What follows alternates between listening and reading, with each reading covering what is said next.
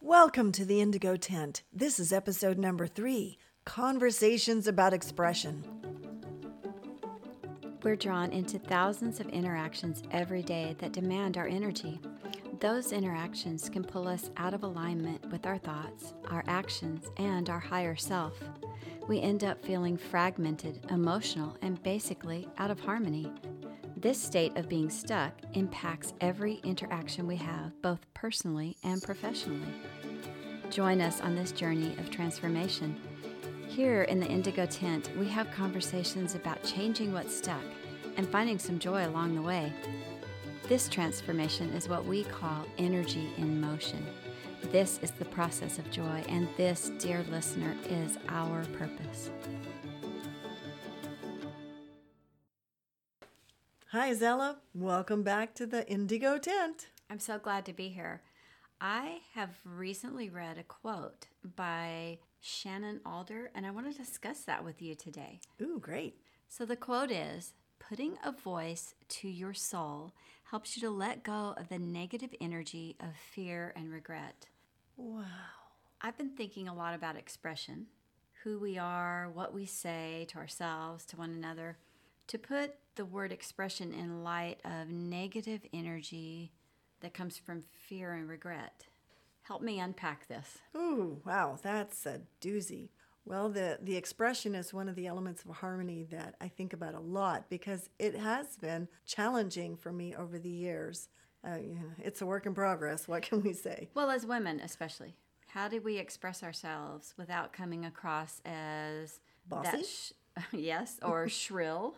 Or witchy? Yes.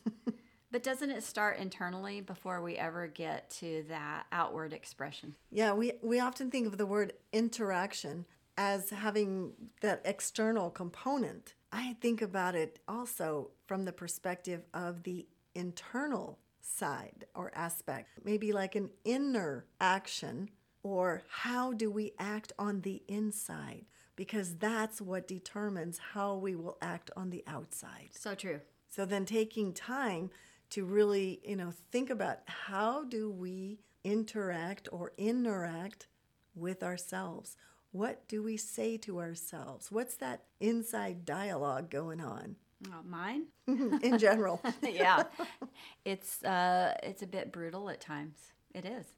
That's funny you say brutal. I've heard people talk about, I'm just being brutally honest. Well, since when did honesty become brutal? Yes. Shouldn't honesty just have integrity? And shouldn't it speak the truth in love? It should. Right. And we have to start with ourselves, that internal dialogue. And if we can't speak to ourselves in love, then how can we speak to others in love? How do we speak the truth that needs to be expressed and then heard? And maybe we need to hear it ourselves first before we can say it to others. Something that I'm thinking about as we're talking about that internal dialogue, how many times have you looked in the mirror when you're putting on your makeup and you think, oh gosh, there's another wrinkle, there's a pimple. My eyes are sagging. Right. Absolutely. I do that all the time when I'm looking in the mirror in my own bathroom or when I'm out shopping and I pass by a mirror. But there's a place where I never do that. That's when I look at the reflection of myself in very specific mirrors. And so what I'm getting at is I have some furniture that was passed on to me from my great-great Aunt Zella. Beautiful antique furniture. And 3 of these pieces have mirrors in them. Whenever I look at my reflection in those pieces of furniture, I see myself through the eyes of wisdom. I see myself through the eyes of love. I know that these women in my life, my grandmother, my mother, my great Aunt Zella May, my great Aunt Zella, they all looked at themselves in these mirrors. And so it's really hard for me to look at myself with that critical eye when I'm looking through the eyes of love. Does that make sense? From their eyes. Yeah. Yes, and from the eyes of their love for you. Exactly. They would never say to me, oh, you're ugly. Oh, look at that pimple. Oh, look at that wrinkle. Oh, why did you put that makeup on? Okay, well, they might have when I was a teenager, but... Are you wearing that hairstyle today? So true. But they saw me through the eyes of love. They had nothing but kind and thoughtful words to say to me as to the nurturing of my soul. You were born out of love. Exactly. And we are born out of the spirit of our Creator. Then who are we not to love ourselves? So true. And then think about it when somebody gives you a compliment. Have you ever said, I'm sorry, no. Oh, this whole thing. Right. Why do we do that? It's crazy. Why do we do that? Are we trying to be humble? What is that about? How can we not accept somebody else's effort to say something nice? Their expression of love or their expression of an observation that they want to give you as a gift. Well, I think many of us have had a hard time with that over the years. And some wise person once said, just say thank you. Thank you, and finish the sentence, whatever that needs to be. For me, it was, thank you for taking the time to say something nice, Right. to make the world, your world, a kinder place. Yeah, an expression. It didn't matter because they were expressing something from a place of kindness. Right. And were you internally accepting it and receiving it? Or did you have fear and anxiety that made you reject that statement? Before that, yeah, lots of fear and anxiety over, oh, well, that'll make me sound conceited, or this or that, or I don't see that. How can you say that? Mm-hmm. And that brings us to this, this idea of how do we choose to see ourselves? Indeed. There's so many ways that we can love ourselves. And I think one of the best ways is with that internal dialogue. I heard Barbara Shear say one time that if she hears somebody say again, oh, the best way to love yourself is to go take a bubble bath. That's shallow and silly. No, the best way to tell yourself that you love yourself, to pamper yourself, is by giving yourself that gift of an internal dialogue where you're expressing value and appreciation for who you are, the gifts that you bring, the effort that you provide with whatever endeavor you're going after. Yeah, that gift of expression to yourself. Yeah. Let's try a zooming out observation. Okay. All right. So if I give you that mirror into your soul, so to speak, Wendy, think of a time when you received a compliment. Maybe it was difficult to hear. Now zoom out and think of that compliment from the place of the perspective of the person saying it. Oh, wow. That takes it a whole different direction. It does, doesn't it? Yeah, I'm thinking of many times when I received a compliment and I just wanted to cringe on the inside. And then zooming out, what did it take for them to say it? Here's an observation I have of a time when I gave you a compliment.